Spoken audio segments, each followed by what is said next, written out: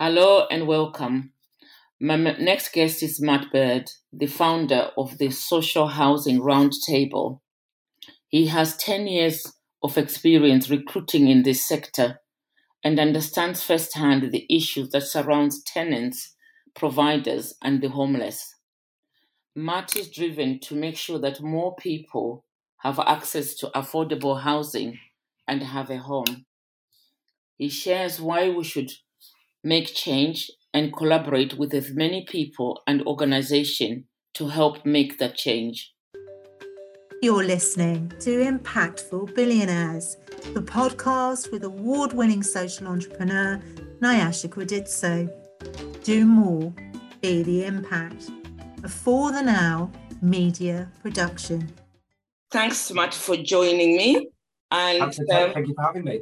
Yeah. If you could just introduce yourself and tell us what you're doing right now. Yeah, absolutely. So my name is Matthew Baird. I run my own recruitment business. I've been running it now for just over a year. It's set up in February 2021. But I've been working in social housing recruitment for the last 10 years. But more importantly, I've been running the Social Housing Roundtable, which is a weekly event that I run with a lot of different topics and events that are covered and focused purely within the social housing sector. But a huge array. I know you've been on a few yourself, which has been amazing. I love the topic. They're very interesting. Oh, well, you're really talking about taboo things, isn't it? Things which are never spoken about. Absolutely. Disrupting social housing with your topics. I mean, the whole point in it was to try and drive change. When they first set up, which was at the beginning of the pandemic, it was to try and network, to bring people together, to share ideas, etc. And it's evolved now into being a product which is focused on trying to make real change in the sector. So I partnered with the Community Safety Podcast run by Jim Nixon. And I think most importantly, what it's allowed me to do is bring forward topics that, as you say, aren't necessarily talked about.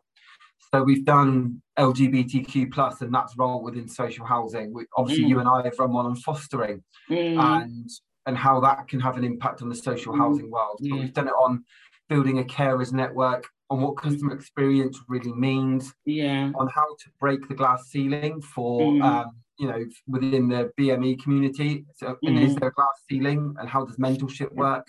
We've done it on on antisocial behaviour. We've got one coming up on menopause and menstruation, and including that as a policy and how you can better work in that side. We've done homelessness and enforcement. There's so many areas that I think... Yes, domestic violence and customer journey was very interesting. Yes, absolutely. And how domestic violence and its linked with homelessness. Yes. And I think the important thing has been not just doing these for doing these sake and to try and bring people together. It's when people in housing get the chance to come together, real change can be made. I'm a firm believer in that, but there aren't enough platforms to do so. So this was a platform for that to happen. And I'm really proud of where it's got to. I want it to get bigger. We've got one coming up on engaging young people in careers in social housing and how we can better work together to improve the narrative. I think there's a lot of negative news on social housing, and rightfully when bad providers are called out or bad stock is called out. But there aren't enough positives about what the sector does, what the sector delivers, and how excellent the sector is at actually delivering and promoting some amazing support networks for people who need it most. So I guess the reason I fell into social housing recruitment, I didn't know much about it, but the reason I've stayed in it is because I love the sector. I love what it does for so many people who need support and need help. And most importantly, it gives people who otherwise wouldn't have had the opportunity the chance to better their lives. Because if you can get housing right, it is. Everything else is fine after you've got housing, roof over your head. It's just a basic need, isn't it?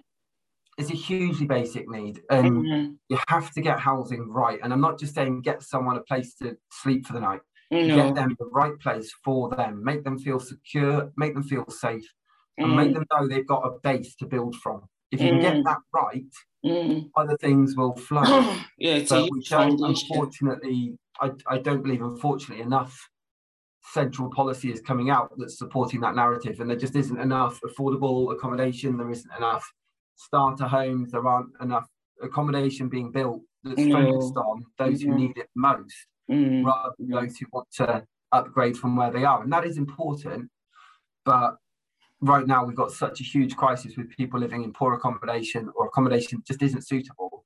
We need to get that right first. There's accommodation which is actually not suitable, fit for purpose. And there's so many homes in this country that are completely empty. They're second homes. Yes. They're people, buy-to-let homes, whatever it might be. Yes. And actually, we've got enough accommodation for so many people who need it most. Yes. And start changing that narrative. But what the roundtable is aiming to do is bring people together who can really share ideas, really share best practice, and do it in a forum which is non-judgy, which is complete. There's never a stupid question. No.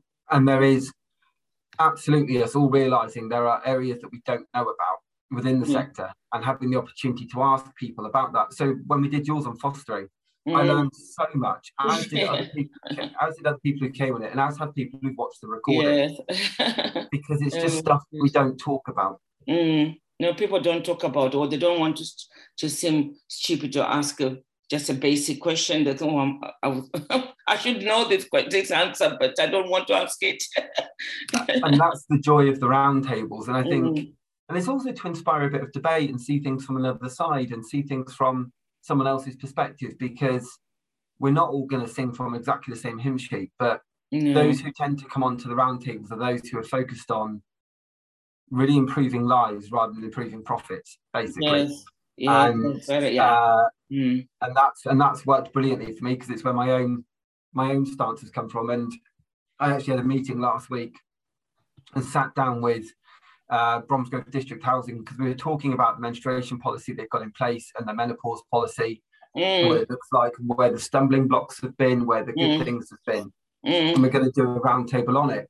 We got to the end and she was like, it's strange because and she was saying about myself, although I'm on my own, she classed me as an ethical recruiter. I was like, well, if I'm working in housing, you have to work ethically. You have to be willing to forget about profits sometimes, forget about the money. I mean, don't get me wrong, I've still got to make a living. So there are times where, invoicing issues, or we've fallen out with people because of unpaid invoices, but that's the business side. But realistically, but when I look at things kind of realistically, the important part has been that if I'm recruiting for a business, I'm finding the right people for you, because I understand the sector, but I also understand what it means to work in the sector.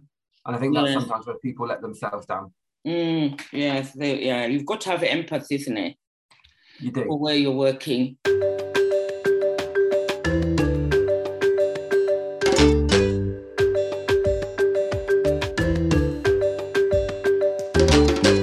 Every child deserves a loving family, and that is why I founded Banya Fostering, an independent provider, in 1996.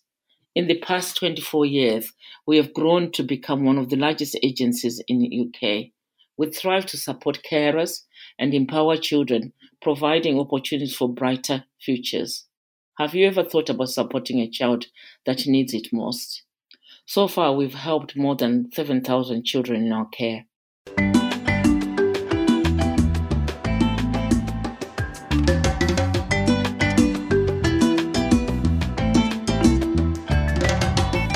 And that's also, for me, I always say, it then leads to fulfillment and love your work rather than dreading your work. If you don't like it and you don't think you're making any difference to anybody's life, it's quite soul-destroying, isn't it? It absolutely is. And I think that's the joy of a sector, which, as I say, I don't think gets enough media coverage, because there are so many opportunities for a career in. And when I say social housing, I include the widest bracket possible within that. So I include domestic violence refuges, I include charities, I include what you sell, as long as the charity is associated with like homelessness or mental health or whatever it will be. I include what yourselves do in fostering. All of this ties back into housing for those most at need. That housing for those most at need is a mouthful, so I call it social housing. And Yes. I think if you're some way affiliated with housing for those who need it most, yes, then I'm there to support you in whatever way I can. And it isn't always recruitment. It isn't always about making money out of things. It's what can I bring together to support people who want to support people who need it most. And I know. Yeah, and I love it. I absolutely love it, because I speak to the best people. Every week I'm just speaking to the best people in society who want to help. And there are so many people who want to do that. It's brilliant. Yes. But going back a step further, why do you think you do what you do today? Why is it of interest to you? Do you think it's anything to do with your background? Is it to do with... I grew up in a military family. We grew up in military accommodation. Okay. We weren't. My mum was a nurse. My father was in the Marines. Okay. There wasn't an affluence of money, but we lived pretty comfortably, and never needed to have everything new, big and shiny to live happy in the rest of it. And there were other problems that end up coming through. You know, military families and things are going to create sometimes difficulties, and father was unfortunately a lot of wars and things along those lines. But when I look at why I got into it, when I finished university, I graduated in history and education, and I was going to teach, but at the time there weren't bursaries available. I wasn't quite sure it was for me at the age of 21, 22. Really? But I was interested in social care in that area, but couldn't quite find the career. Sort of like your niche. I grew up in the southwest. I grew up in Plymouth, and Mum had moved to the Lake District, and I couldn't quite find the career options. And so I just needed a job, and I moved to Durham with a friend, and started working in sales, and it went well, but I enjoyed it, and was earning okay, but it wasn't necessarily fulfilling ethically. And I transferred. I moved down to Solihull and moved in with some friends down here, and then I just fell into recruitment, and I did 9-10 months working with a recruitment agency that it didn't work out at, but they're good business. We just weren't quite compatible. And then, as I say, I worked for a different social housing firm now 10 years ago. And they said, go and recruit in social housing. And I said to them, well, I don't really understand what that is. Is that tower blocks? Is that, what is it? And as soon as I started learning about the sector, I couldn't take in information quick enough. I was reading Inside Housing every week. I got a subscription to it. I was reading, following all the news. I was following whatever I could. And then I was doing the training across our business for a few different of the offices, training in social housing and training in what some of the changes coming out. Because back then, welfare reform had just kicked in. Universal credit was just becoming a thing. I remember that. Yes. Supporting people funding had been cut. Where were businesses going? Where was change happening? How could we actually help? What were people going to be looking for? Yes. And I loved it. And I think the passion came from the fact that I would have always worked in the public sector if I'd known about a career other than the NHS or teaching. And I didn't want to teach, and caring wasn't quite for me. But I didn't know of any other areas, but I was always public sector through to my core, and looking after people and putting people first. But I didn't know the career. And so I think now I found a nice blend of it, because I got fed up of working for agencies which were all just about the money. I worked, like I say, for one or two brilliant agencies and one or two that weren't so great. And some which, unfortunately, ethically, I didn't stand by. But what I have found is that by setting up on my own, I'm not getting constant questions now about, if you're running a roundtable event, what's the return on investment? What's the money that's coming back from it? How are you making money from it? It's not about that. It's about doing what I enjoy. And what I enjoy is speaking to people who can make change, bringing those people together and seeing change being made. And I think that's kind of where I am to my core. I think that's my why. I want to see change being made for those who need it most. And when I do get the opportunity to recruit, yes, I'm a business, I make money from it, but I spend so much time making sure that right person is going in, because I know that if that person going in is doing the right job, they're going to change the lives of people who need it most. It's going to have an impact, isn't it? So when I'm when I'm speaking to people and speaking to people about why they want the job and things along those lines, if I'm not hearing the ethics that go along for me with what a social housing provider is, I just won't shortlist them. And maybe that's right, maybe that isn't, but the businesses I work with seem to like it. Because I think this idea of a social housing being, you have to have a commercial mind. You do, because they're businesses. But if you haven't got that social heart, there's a term I heard from Hannah Harvey a little while ago, was this social heart, commercial mind.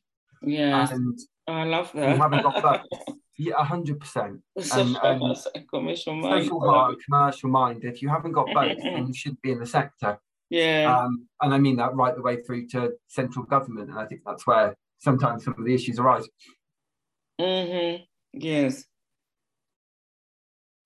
So I guess that's why I got into it. That's why I'm still doing what I'm doing, and why I'm suddenly enjoying, the journey that it's taking me on.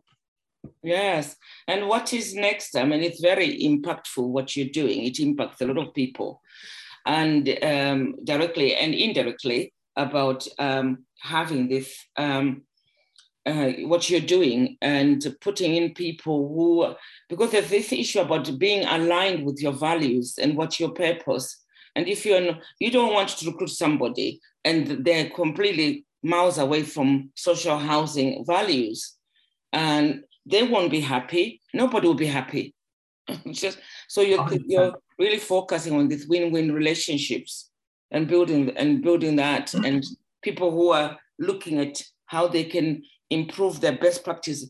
Because I think your round table discussion is everyone who comes there, they're so interested in betting themselves so that they can impact people differently, and knowing, and they're so keen to learn about how they can. I think that's the thing. People want to learn. People who work in housing seem to have a wish to constantly better themselves. Social Enterprise Success Conference is a non-profit event that celebrates and connects social enterprises with a view to replicating them globally. We offer mentoring and coaching to aspiring change makers and leaders to grow their social enterprise ideas. We create networking opportunities to connect with supporters of social and conscious enterprise. Do more. Be the impact.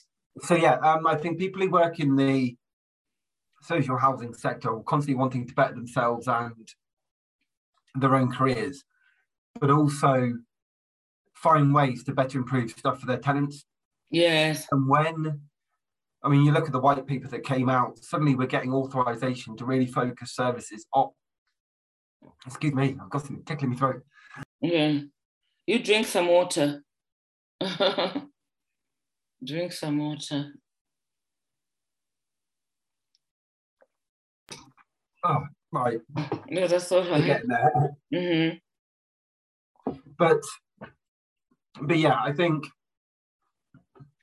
I agree with you. When you're looking at social housing, people who work in it, they want to improve things for their tenants. They want to improve things for the people they're supporting. But what they don't always have is they're in the wrong business. They're in a role in which they think they can do more if they move to a different position. And, unfortunately, some providers aren't necessarily the greatest providers. So, and also, there's a lot of mergers going on. There's a lot of push towards making bigger businesses.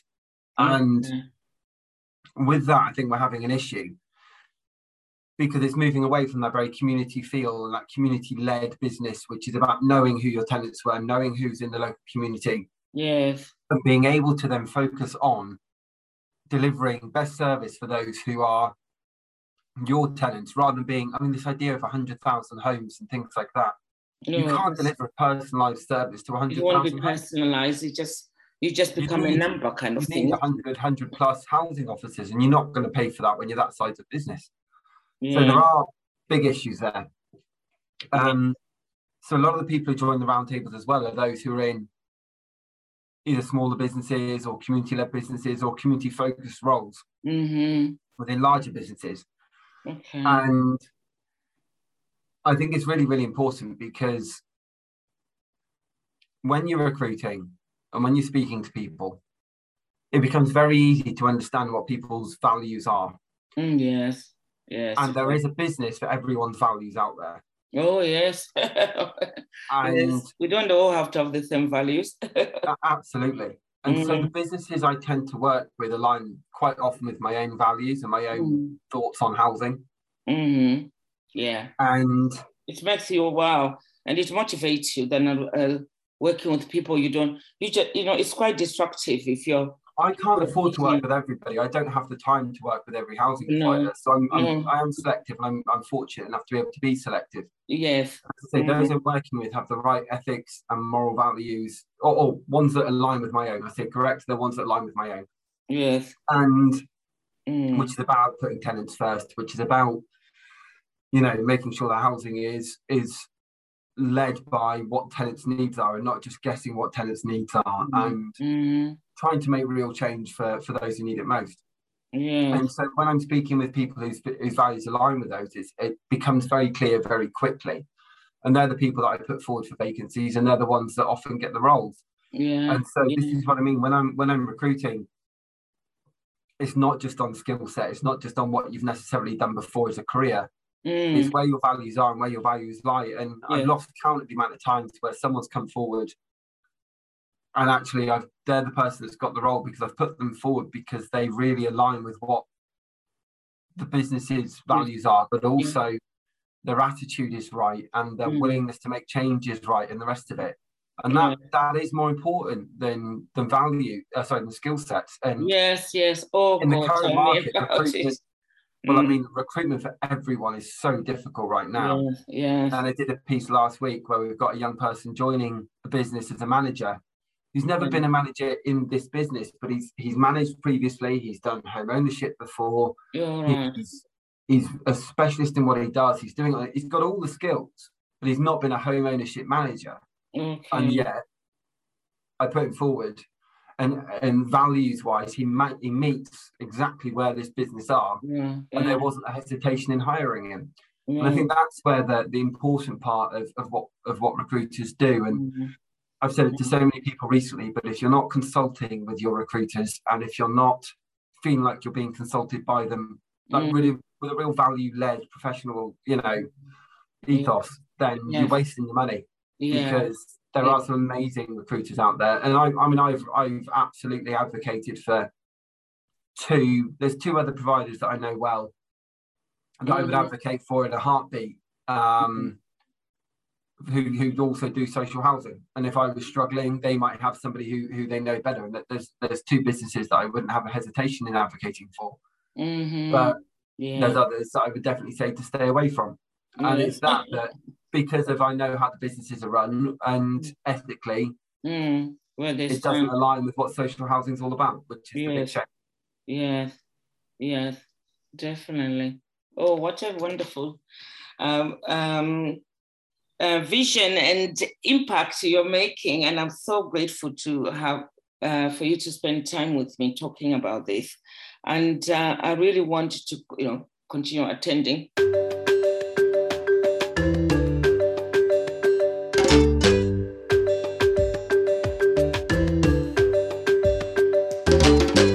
Every child deserves a loving family, and that is why I founded Banya Fostering, an independent provider, in 1996. In the past 24 years, we have grown to become one of the largest agencies in the UK. We thrive to support carers and empower children, providing opportunities for brighter futures. Have you ever thought about supporting a child that needs it most? So far, we've helped more than 7,000 children in our care.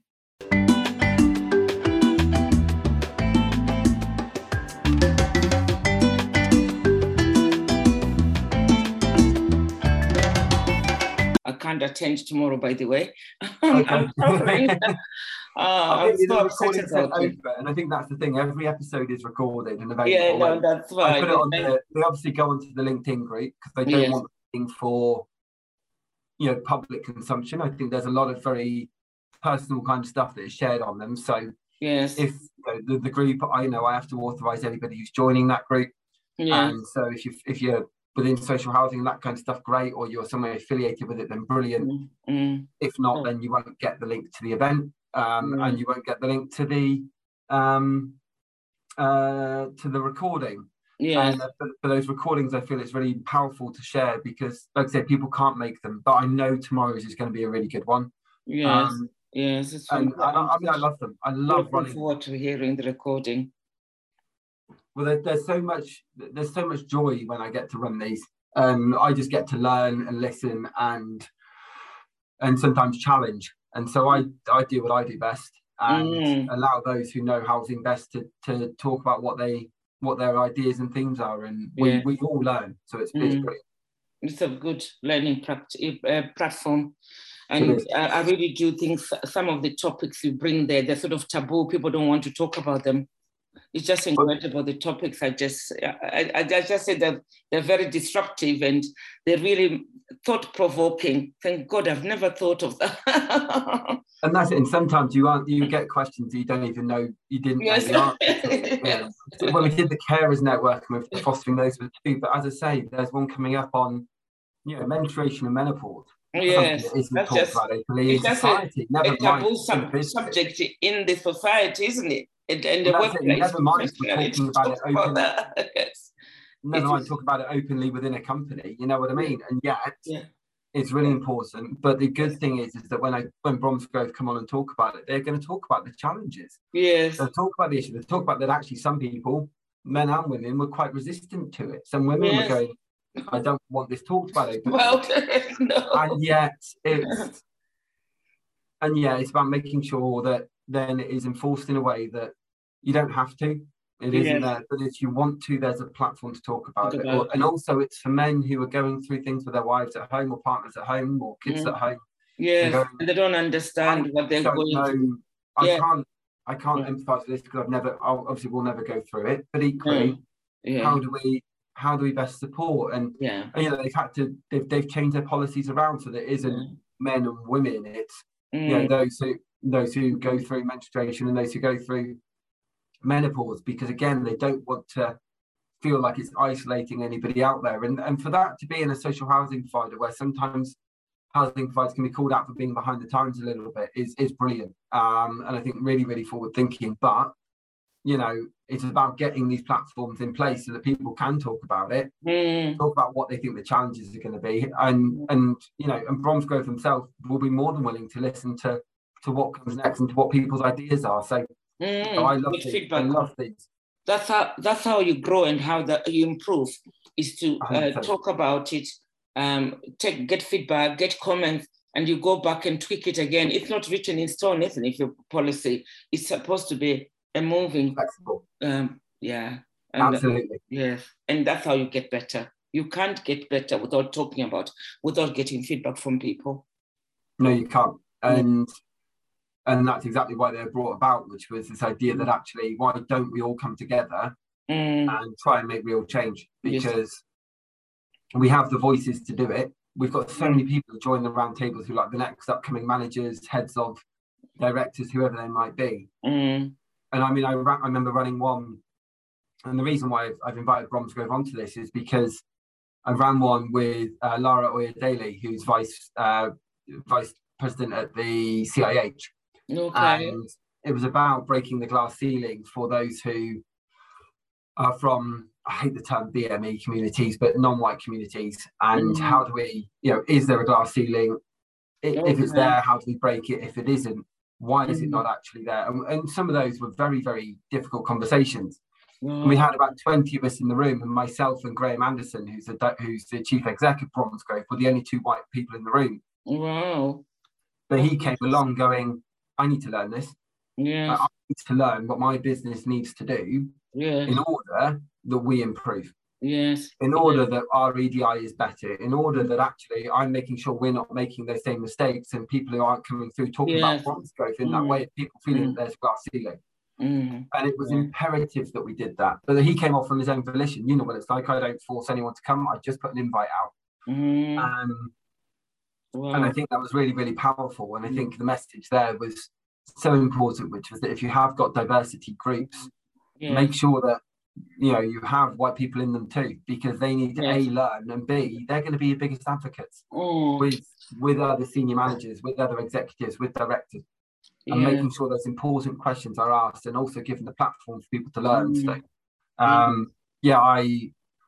I've learned so much from them and will continue to do so. But I guess the long-term aim will be to start doing live events. We're certainly planning on doing one at Housing. Yeah, so that's the next thing I was going to ask. What next? So you have live events where?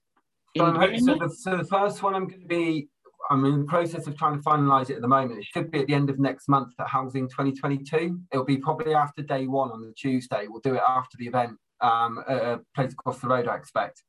And we'll run a live event there because it's just going to be good. There's so many people from Housing go to that. I feel it would be good. And I think it'll be tied into what we're doing tomorrow, which is about improving that narrative around how we engage young people in careers in housing. Because it is one of the biggest issues in social housing at the moment, is advocating it as a career option. Wow, I definitely would like to attend that. Like, I haven't been out anywhere for the last 3 years, honestly. Well, this is it. And I haven't really done many live events. I would love to come to it. So I think what I need to do is, and this is the challenge. I mean, if anybody has done anything like this before who's listening and wants to mentor or wants to talk to me about it, please do. Because obviously I'm Birmingham based, which is a good location for a lot of people, but Birmingham is good. When it comes to the roundtables, it's people from all over the country. Yes, you'll know yourself. It is north, south, east, west. Yes. So how do we run a roundtable that is going to be accessible to the most people? Do we run multiple ones? Should I run a multiple one of a particular event, or do we run multiple events? There's lots of questions and queries there that I'm trying to learn and find my feet and find my way through. And but I want to do live events. I want to be running more this year, and then try and make them a monthly or quarterly thing next year. I think probably quarterly to begin with, but I'd like to get at least 3 in this year. So I think if we're doing it in June, one maybe just after the summer holidays for the kids, because no one's gonna be able to do it in August. And then one toward the end of the year. That's before Christmas kind of thing. Yeah, and I think people will come together to network, to talk, and to try and change, try and make real impact. Again, that's where guest speakers and those kind of things. That's been the biggest change this year and last year has been guest speakers. We had last year we were just running events and it was good. And this year I just reached out to people and said, do you want to be a guest speaker? And the amount of people who said, yeah, I'll come on. I've got a topic I want to talk about. Has been staggering and continues to be so. So, some people have been absolutely amazing. So, the more of those we can get, the better. And I think that will be how we advocate. Because if you can get a name that people want to listen to, people want to have me chairing it, but they don't necessarily want me to. You can't facilitate the whole day by yourself. You'll be dead. You need other people's input, other people's voices in there. No problem. Absolutely. Keep me updated with that. I would really like to, and I can share it within my networks as well. The event. I will. Yes, that's fantastic. Anyway, I realize that you've got to go and I've got to go. Thank you again for your time.